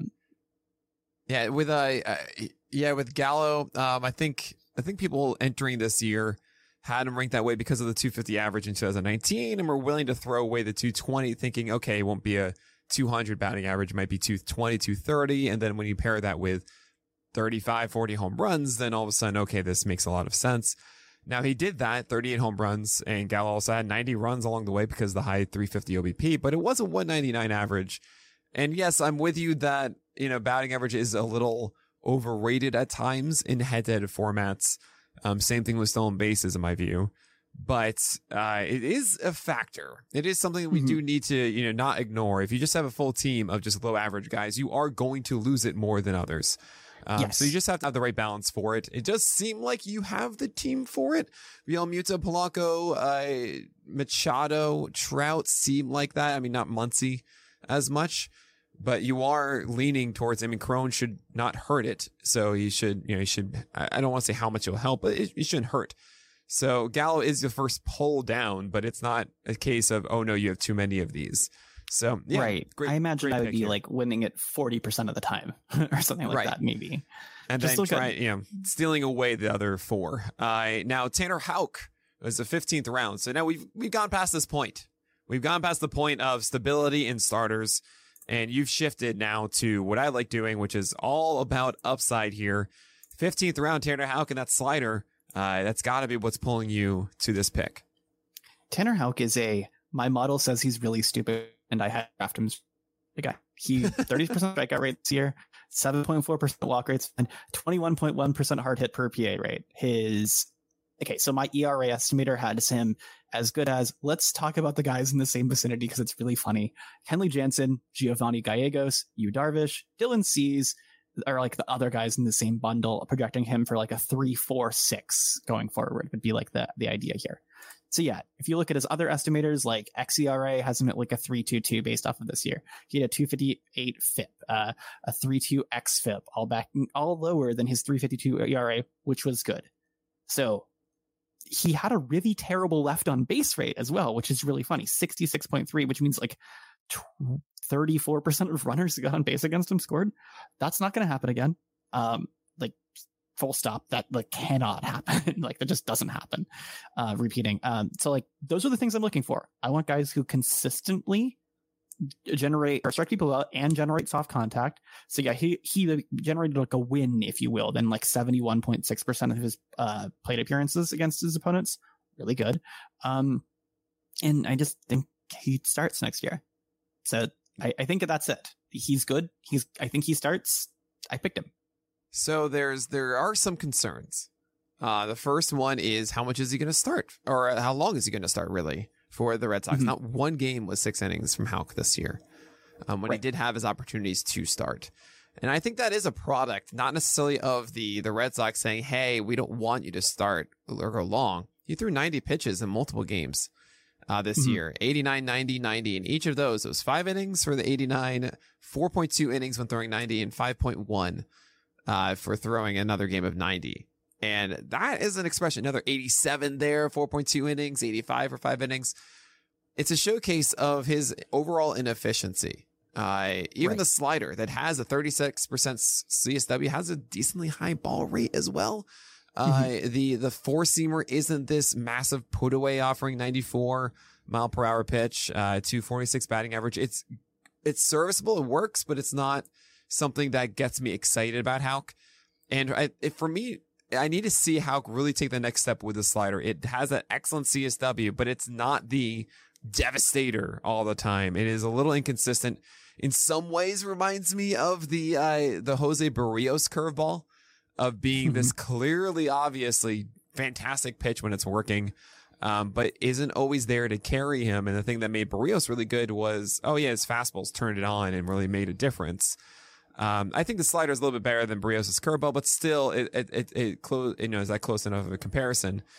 I worry about that. The depth of repertoire isn't that great. The changeup is awfully mediocre to me. And that's really a split change as well. He throws in there too. It's just a lot of, I don't know if there's something else that needs to happen when it comes to Houck. It's not just the opportunity. It is an ability improvement needs to come with it. And I think there are some other guys that, like Sixto Sanchez, for example, 16th round went. The question with him, there's a reason why everybody is down here. The question with Sixto is, well, okay, is he going to be starting out of the gate? That's the question. And that's an easier question for me to answer if I have that player. I envision myself April and May. I've drafted this guy. How long am I lasting? How long am I holding him on my team if it doesn't work right away? And what are the things I'm looking for to make that decision? Because after the 4, everyone else you draft is ready to be dropped for the next hot thing. So Houck right away could have like a 6-inning game. I'm like, all right, I'm good. We're done. Everything is fine. But I don't know if we're going to get that. That's the only worry I have. But yeah, I'm excited about Houck. I mean, that's such a good slider. We've seen some ridiculous games in the past from Tanner Houck, and it's because of that slider. And I just hope that we see it again in 2022. Right. He's my bet for a guy who can be the next hot thing in April. That's where we're at this point. He would be my 6th starting pitcher, but like, let's call it my 5th and a half because we don't know what's going to go on with Verlander. Sure. And that's kind of where I'm at. I did definitely think about that same idea as I kind of went on. Also, just a note here, I picked a Boston pitcher every other round for 3 rounds, starting with Tanner Houck. I don't know how I did that. Oh my, you did. Yeah. So we're going to talk about that one in the 17th round in a second. But before that was Dansby Swanson. Swanson had a surprisingly good year, I think, for people that aren't really paying attention, like me. 27 home runs, 88 RBI, 9 stolen bases, 78 runs, a 250 average or so. One of the better discount shortstops. We were talking about it on the other podcast, how this is kind of the last one that you can rely on. Maybe O'Neal Cruz, because that's a really fun one. The guy just mashes the ball, and will be shortstop for the Pirates probably next year. But talk to me about Dansby. I think everything they said on the Launch Angle pod is exactly what I was thinking. He's the last shortstop I trust at all. He is going to be in a pretty good spot in what's going to be an excellent lineup. He's going to score enough runs. He's going to hit enough home runs. He's going to have enough RBI. He's going to have enough steals. And I think the batting average is decent for him to go in the 16th round. This is pick what, like 183? Yeah, he's the sort of guy who could be a $10, $12 guy who I'm paying $3 or $4 for. Like at this point, like this is all just dart throw at this point, even in 12 team. I mean, I realize there's still like several more rounds, but the curve for how value falls off, like these are all just like guys who could be on your bench and are worth about $1. I think he is great help in the flexibility thing as well. I could start him at shortstop if CJ Cron's out. So that's like the other thing. It's like, I know that if I'm worried about my first baseman, I need to have a backup plan. So Cron and Swanson kind of actually pair together really well for me mentally in that exercise. Yeah, I see that. I mean, that's really what it's about. And hey, if you don't need it, you can drop them and move on to something else. So let's move on to something else. Eduardo Rodriguez, 17th round. Talk to me about this one. Eduardo is not someone that I personally will be chasing. I want to hear what made you go after him. Do you have a strikeout rate in front of you? Eduardo Rodriguez, a strikeout rate? Yes, I do. 27%. Okay, so I can't make you guess. No, you called him a Toby. He's not a Toby for me. He struck out 27% of batters last year. He's basically everything I said about Sonny Gray, and a considerable number of the things I said about Tanner Houck. Left on base rate is going to get better. He struck out a lot of guys, and the hard contact was better than you think. I have a model for the sort of guy I think we are going to systemically miss on next year, and I wanted to get a bunch of them. Now, I also just think that he's the sort of guy who, like, the innings are kind of nice. So yeah, let's kind of like review what my stuff says about him. 27.4% strikeout rate. Good. 7% walk rate. Fine. 21.9% hard hit per PA rate. Great. All that lines him up. 3.6 was the estimate that pulls out. So let's see if there's some other starters in the same area. Lance Lynn and Shohei Ohtani. Check. I'm willing to take a gamble on that. He may not be young, but the odds that he is substantially better than the cost that I pay for him are really high. Yeah, I don't. First of all, yeah, you're right. Should not have called him a Toby because the strikeout rate is too high. Generally, Toby is around 20% or lower strikeout rate. I can't call him that if he's a 27%. I can't call him that in previous seasons, 25%. So it's definitely right to call me out on that. I guess I talk about him being a Toby in the ratio side, because it's disheartening. The 4.75 ERA, 139 whip. Sure, you can say that, it's closer to probably to a 4 for Eduardo, but I think that those relying on Eduardo Rodriguez to be a 3.5 ERA guy or really try to reach that, because essentially if I'm getting a starter here, I'm trying to reach for the stars. I'm trying to get someone that is that at all times, because if you have a 4.2 ERA and a 12-teamer from a starter, that's going to bring you down. And 157 innings is awfully low for a guy that's made 32 appearances this year, 31 starts. Okay, and there's actually a really easy counter to that, though. He had a terrible left on base rate again, which is raising his whip, which is raising his ERA, which is lowering the number of innings he threw based off of how many batters. I understand. I know it's a 70% left on base rate, but other guys have had a bit worse left on base rates without this bad of innings per start ratio. And yeah, 2 games were 1 inning. That's the last one. I really want to say 31 starts, and there was 1 of 1 inning. His BABIP was 363, but it's never really been exceptional. It's 317 in 2019. In 2018 it was 300. Same in 2017. Eduardo Rodriguez's approach is fastball, changeup, cutter. When he's on, the cutter sneaks in for called strikes.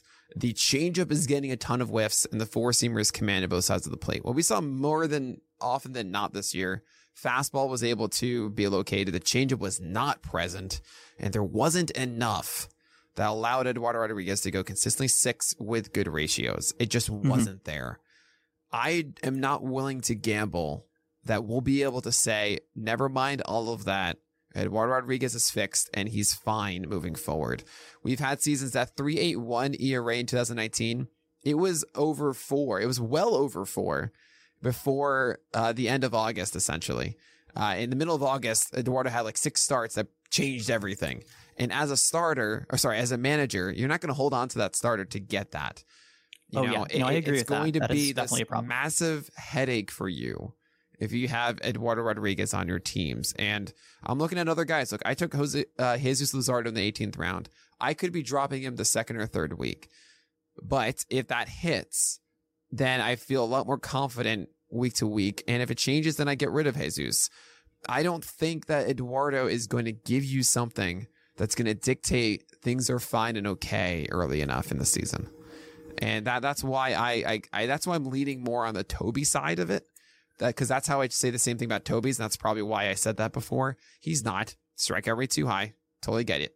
But it's that's why it's this, I guess, hipster headache-inducing starting pitcher that stifled the entire roster. That's certainly something that Eduardo would do. Yeah, no, I think that's fair. And again, I'm looking at him as this is my 7th starting pitcher off the board. Right. I very much know what I am doing when I'm picking him up from expectation sort of situation. I just wanted to make sure I had a guy that I could count on for innings, to kind of like have some difference compared to like the other sorts of guys that I was drafting, which are this guy is a rookie or this guy has some other wart and I think he's going to be really good. So you pick your battles. He's just a different sort of wart than some of the other guys were. But yeah, no, I think a lot of the things that made him bad are the sort of like, this could maybe not stick up. I do think he is not an SP2 or an SP3, but I think he could be a really, really valuable SP4 or 5 if it all hits right. I'm happy to drop him. And the strikeouts also, it's like, look, I'm going after strikeout guys. I want to win strikeouts. So that's definitely my mind. Fair enough. All right. So first of all, different sort of warts sounds like an amazing album. In the 18th round, you went Andrew Vaughn, who was on my list. I didn't make a queue. All of you guys made a queue, and I just trusted my head, and it messed me up. I did not make a queue either, actually. Oh, look at you. But you had Andrew Vaughn, who was certainly on my radar. And I want you to talk about, his rookie year a bit and a possible 2022 for Andrew Vaughn. So, some fun things about him. I actually talked about him a bit when I recorded last night for Study Hall with Zach Hayes, who, pulling someone who cares about the White Sox. I'm going to make them talk about Andrew Vaughn with me. Sure. So Andrew Vaughn's first 250 or so plate appearances this year struck out like 25% of the time. Towards the end of the year, that was down to 15% of the time over a 200 plate appearance sample. That is a huge change. That's huge growth for a guy who like never saw a professional pitch above high A. And he also basically throughout the year just crushed the ball consistently. We're talking about 89th or so percentile in hard hit PA over the entire season, even with that rough start. He has incredible tools, and the only thing standing in his way is Tony La Russa. If he bats every day, I think he could easily be a top 100 hitter. He could be better than CJ Cron easily. He could be my starting first baseman here, or he could be better than Joey Gallo, depending if Joey Gallo just loses it. So yeah, he was absolutely a target of mine. I believe in him so wholeheartedly. He doesn't have to be better than he's already been. He just needs to play. Yeah. Seal of approval, 18th round, Andrew Vaughn. These picks here, I got to mention again, last 6 rounds. I mean, really the last 8 rounds. Look at your drafts from 2021, everybody listening right now. Try and look back before they delete it for next year and see who was on your team from around 16 or later, just even as far back as you want. See how long those players actually stuck on your teams. And then you'll realize, oh, right, I should be taking chances here because those guys are not the value plays, not the ones that win me my leagues. So take an Andrew Vaughn who could do that, who could actually shoot for the stars here, take that flyer. That could work, especially if Vaughn is constantly playing maybe 5th, 6th that lineup or something like that. Maybe he finds his way higher up as well. We'll see how the White Sox lineup fills out come April. Absolute seal of approval here for Andrew Vaughn. We're going to move on to the 19th round. You got 1 closer, so you pick 2 in the next 3, and it starts with the other Red Sox pitcher, Matt Barnes. Do you think that Barnes is going to close? I think he gets 20 saves over the course of 2022. I don't know if they're like all in one bunch. I don't know if they're like committee, but he's under contract, and that's the big thing. He had a rough end of the season, obviously, but his tools are there. I think that, the Red Sox look at their situation. They probably keep Whitlock in a sort of like fireman role. Barnes maybe starts the year as a closer because he's going to be under contract, and I kick him off my team in the first week if he's not good. This is more of it's October. All of these other guys that I could bet on might not be on a team, but don't have an obvious path to one specific role, maybe, or, there's some other warts. There are a lot of other guys that when I had him, I liked better. So I didn't feel great about either him, or I'm just going to go ahead and say I take Jake McGee after 2 rounds after this. I don't feel great about either of them, but like, you should never feel good about the closers you're taking if you're drafting them 5 months ahead of time. So I'm not worried about it that much. I'm not mentally docking myself too many points for drafting some guys I don't 1,000% believe in. But, Barnes does strike out a lot of guys, and, they're going to pay money. That's it. That's all it is to me. Really, just use this as 19th round. I will take a reliever. Doesn't matter who it is. If it's Barnes, cool. Can be swapped out in March, whatever. 19th round will be a closer. Same goes for 21st, I imagine. If you want to talk about Jake McGee really quickly. He's under contract for less money. He also faded late in the year, so I'm a little more scared about him. There's a reason I took Barnes before him. But at this point, I was just like, I want a guy who is on a good team and has a role potentially. So like Camilo Doval goes in the 18th. He was on my list, to be clear. I like him. But yeah, McGee, they're going to pay him like $3 million next year. I imagine he's on the team. I think he'll get 15 saves. I don't know if they're in the first half of the season. I don't know if they're in the second half of the season, but I think he saves 15 games. Yeah, I really like the Doval pick by Chris Weber. And you know a lot about this, of course, doing the bullpen depth charts article once a week this year, sending me the bullpen notes for the First Pitch podcast, which was very lovely. Every I believe Thursday morning I got them from you. Mm-hmm. Now in 20th round, before that Jake McGee pick, was Chris Taylor of the Dodgers, who's getting a bit of a playoff tax, I think, right now. He's certainly looking good and taking some incredible at bats here in this NLCS, and did so as well in the NLDS for the Dodgers. 20 home runs, 19 runs, 73 RBI, and 13 stolen bases. Kind of fits that potential of Machado and Teoscar Hernandez as well, but the 254 average is not ideal. Talk about Chris Taylor, Alexander Chase. I didn't know who else I wanted to take that would be third base eligible. That's really weird for him. He's an outfielder most of the time. He's a second baseman a little bit less of the time, but he has like just enough third base appearances. It's amazing. Outfield, second, short, and third eligibility. Yeah. So I just needed someone like him to be somebody's not going to make the team or get hurt or something. And like in real life, if I were drafting this early, I would want to make sure a guy like him, who I think could find his way into like 80% role on a good team, or maybe a bigger role on a less good team, and will have a ton of eligibility, will just help make my roster work early in the season. If then a couple of guys get hurt or whatever else, he slides into a role and I can pick up whoever off the wire, rather than like having to pick up someone's like specific to some sort of like particular role. I end up going like 2, 3, 4 deep at some of these positions just because I want some flexibility when I'm uncertain. And overall, I think Taylor does enough things pretty well that he merits inclusion on this roster. I also just take a ton of shots on some guys who I think are pretty speculative in some different directions. So I wanted some stability. Sure. That makes a lot of sense. I don't know if I'll be leaning on Chris Taylor. To me, it's not the kind of guy I go with, because it seems I don't want to be in a position where I'm starting Chris Taylor next year, likely. But he's on my bench at this point, though. Right. I'm not a bench bat guy. It is for some people that way. I'm just not someone that does that, because I would just want to get more starters, because I think they ultimately provide more value if you hit. But depends, of course, where your skill set is.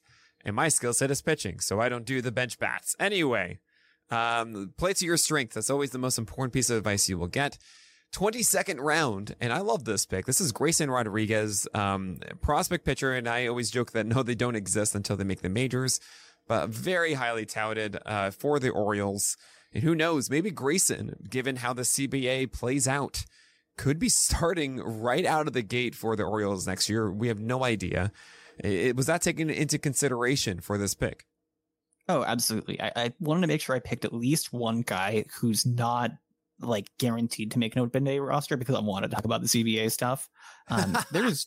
No, like I mean, when I talk about the stuff that I Chase. care about, Yeah.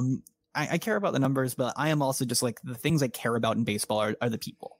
I watch these games because I want these people to succeed. And Grayson Rodriguez, being a Baltimore Oriole, I call myself like a Camden Yards fan. I have a hard time being an Orioles supporter sometimes because of how things have shaken out there. But, you know, I want him to succeed so badly. And he has just blown everyone away in the minors. Based off of past results, he should be starting on opening day. And I really hope there is a CBA that gives the Orioles no incentive for him to be in the minors for the first 2 weeks of April. Because as is, April 16th or so would be about when the Orioles would steal an extra year of team control. And, you know, we've seen that happen. In 2020, it was like, you know, a week or so until a team's like elapse enough service time. And I think we saw Spencer Howard get called up like basically without missing a start, but they like got service time eligibility taken away from him. So I am really hoping that the CBA shakes out in such a way that they don't have any incentive not to. And I kind of think that if it doesn't, that will have been after a very ugly and probably drawn out lockout, under which he would miss one start. So I don't see a situation in which Grayson Rodriguez is not playing a meaningful role for a fantasy team pretty quickly. And the best we know, he's going to be really good. So, you know, he's exactly this guy you got to take a flyer on. And I really hope that we're not in a situation where him and, you know, you can scroll up a lot of guys who have just as much potential to just totally break out and be devastatingly good, or went higher. Like Bobby Witt went in the 12th round here. If we know that Grayson Rodriguez is on the opening day roster, like there's no way he's going in the 22nd round, right? Absolutely not. Not a chance. So, I mean, that's the kind of play. I'm trying to figure out a good way to phrase this during the entire time. And I was thinking of it like this. If you could press a button, okay, so you have two options here. On the left, you have a guaranteed of $700,000, okay? Guarantee. You push that button, you get it once, you don't push the buttons anymore. On the right, you have a button that gives you either $0 or $1 million. And if you push that button and you get $0 in 2 days, you can come back and push that button again, right? Would you be pushing the left button or the right button? And for me personally in fantasy, I'd be pushing the right button because that's generally how you're treating these last 8 round picks or so. Yes, you can get something that will be above average with the 700,000, whatever it is. Or you can get, I mean, I gotta phrase this better of like making sure 500,000 is acceptable, but you understand the point that you're essentially shooting for a higher value ultimately, and you get more chances at getting it later. Grayson Rodriguez, potentially, I think you'd agree, if he's starting, it's going to be likely better than Eduardo Rodriguez for your teams. The better rod here. And that's the kind of mentality that I want you guys to have is look at the table on the top 150 starters that I put out. See how many amazing pitchers were better than Eduardo Rodriguez this year on the waiver wire. Grayson Rodriguez could very well be one of them. And put yourself in the position to get those instead of settling for an Erod. I don't know why I'm landing on Erod. I just happened to do that. I don't mean anything about targeting that pick for you.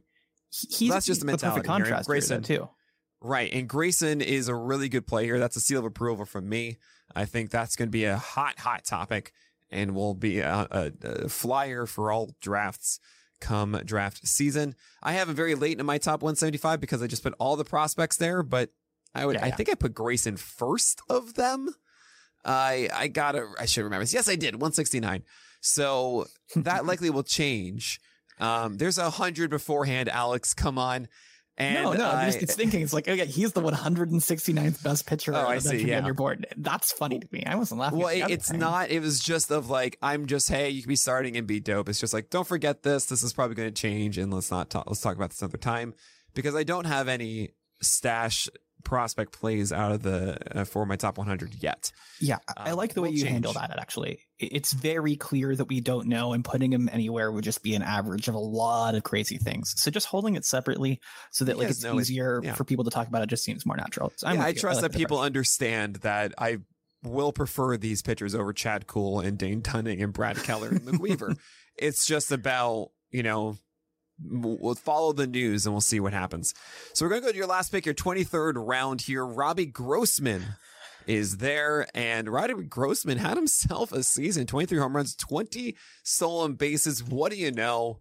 It's another one fits that power speed combination, Chase. Yeah, he's, I think, the guy who stole the most bases that's on my roster. Yeah, but like more than anything, that just goes to show you don't need to pretend that stolen bases aren't available late. They have flaws, but so does everything else available late. Like, you can get batting average late. Michael Brantley went in the 20th round. I think Akil Badul will probably steal some bases. He went late. You can Raimel Tapia, right? These guys are going to steal. There are guys who hit a ton of home runs that go really late. There are going to be guys who are going to lead off for bad teams or hit like fourth or fifth for bad teams that will stack up counting stats. And the approach that people have, I think, to steals is really, really driven by that NFBC mentality. I would not be shocked, actually, if Robbie Grossman went substantially higher than this, especially in NFBC settings. Oh, like, absolutely. Flip him with Chris Taylor in your mind, and I think that's actually a pretty fair sort of value proposition. But, I also picked him because I think he's good, and I believe in it. He's probably in about second. He's a switch hitter, and he's going to play every day for what I think will be a pretty good, top portion of that Detroit lineup. Torkelson could be just substantially better than what if they've had in that lineup and really, really unlock some things. But, him and Riley Green, but even then, Grossman was a good hitter. And if you're just showing up in the lineup that often, you're hitting enough home runs, you're stealing that many bases, you're going to have a role in a team like this. So I didn't really know what to do. I realized I now have 1, 2, 3, 4, 5, 6 outfield eligible players. And I'm I know I'm not going to play all of these guys, but I feel really comfortable dropping Chris Taylor if I need to. I feel pretty comfortable dropping Matt Barnes or Jake McGee if I need to. I feel comfortable dropping Eduardo Rodriguez. You just got to walk out of this sort of draft doing. Some of these guys are going to be droppable depending on whatever else I want to pick up. But I do feel really comfortable if I have to put Robbie Grossman into my lineup. And that's also what I want to do here. So as a last round flyer, that's a seal of approval to me. Grossman, I mean, who else is going to, I don't know, you're not going to get a 2020 guy in the last round normally. Right, that's kind of crazy to me. And the idea that this is now Grossman forever, average wise, is, I don't know. I mean, just the ability to do that, to hit for power and steal bags, is just so rare in the 23rd round and you got that. It's just, that's a seal of approval to me. I was joking, being quite cruel online, actually. He's basically what we expected out of Kevin Biggio, last year. He was going 60th overall, except he's outfield and not second base eligible. That's it. He did exactly what we expected. The batting average isn't great, but go 2020 and, get enough counting stats. And I think let me pull this up because I think it's worth finding really quickly. I think he had a $5 season by my metric, but still that's substantially better than last round. Last rounder, those are bench guys, are $1 or so. So he's producing about what I paid for Dansby Swanson. That's pretty good. That's really good. All right. So there's 23 rounds. You got 6 seal of approvals, my lord. Amazing. I think that all of them were hitters though, non-surprisingly. That's not true. You gave me one for Grayson. Did you give me one for Manoah? Oh, Grayson, fair. No, I did not get one for Manoah, but I feel that's the one I would have taken at that point. But 8th round is probably where we're going to see Manoah, so it wasn't an exceptional, oh my God, we have to be noting this. How would you rate your team on a scale of 1 to 23, Chase? Okay, so I think whenever I do this, I always give myself points off for anyone I missed. I don't give myself bonus points for doing really well. I don't know if that's fair or not. I don't want to give myself a full point for my closers. I don't want to give myself a point for Erod. I just kind of took him and I feel pretty good about him, but I just feel I know that I'm going to drop him. I don't know. I'm going to give myself a 20 out of 23. I thought this was it felt really not stupid whenever I finished doing it. And I felt there was a lot of capacity to feel stupid after I walked out of this draft. Absolutely. And I feel pretty good about it. So I love your first 10 rounds. I think you did a great job with that. Trout, Cole, Machado, Hernandez, Peralta, Muncy, Jorge Polanco, Manoah, Real Muto, Presley, Sonny Gray. That Sonny Gray is where it starts to go a little weird for me. And the rotation is, I think, the thing you have to answer the most, but I think your hitting is exceptional. So, I mean, it's also my biased view of your pitching too, with the question marks of Peralta that I still cannot decide. and it's going to drive me nuts the entire offseason as I think and watch and continue with that one. I think I'm going to try and watch like every single Freddie Peralta game. Same with Logan Webb. I'm just going to do that, and maybe I'll do a Twitch stream or two on it. We'll see. Can I throw you my Logan Webb data and make you feel weird about that? Because I know that'll only make you feel worse. Let's do it. Why not? So Logan Webb's hard hit per PA, 25.7%. He allowed a lot more hard contact than you think, and I'm a little bit wary about that. Okay. There it is. Is there any other tidbits about Logan Webb?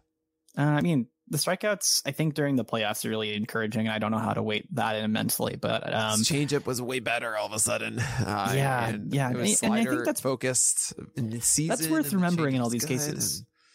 People change. People make choices that are different.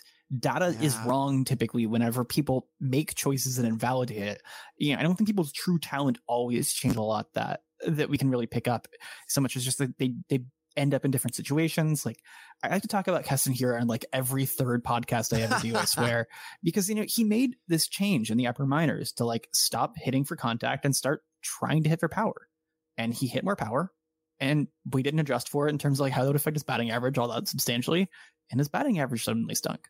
Pitchers do the same things. We have to be wary about how active choices all the way along in these different places are going to show up. So Logan Webb can choose to pitch differently.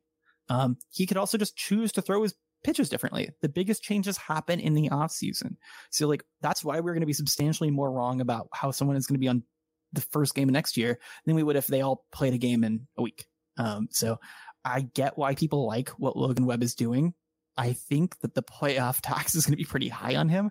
I imagine I won't get him. And there's a not insubstantial chance that he makes us embarrassed. But I would say I have to trust a process that I've built like this to tell me I will end up with him. Just like I have to trust a process that tells me Alek Manoah is going to be really good or Freddie Peralta is going to be really good. So well, what's the best you can do? On that, Alexander Chase, I probably would give you about a 19, something like that, 18, 19. Very highly ranked. I very rarely go close to the full 23. So yeah, I really do dig this team. You just got to figure out the pitching a little bit, but hey, that's the easiest thing to figure out, right? That's what I paid for some of the start. There we go. All right, Chase, thanks so much for being here today. And of course, everybody listen to Alexander on the Dugout Study Hall podcast. Follow him on Twitter at Chase_rate. Is there anything else that you're working on that you would love to tell everybody about? I have one last thing to really sneak in here. I'm working on a change to CSW. Oh, wow. CSW instead of over total pitches per PA. Seems like it's much more stable. It gives a little bit more predictive results. Oh, I cannot wait to see that, Chase. Oh, that's going to be a lot of fun, but that's going to do it for today's edition of the On the Corner podcast. On behalf of Alexander Chase, my name is Nick Pollack, and we'll talk to you guys next week.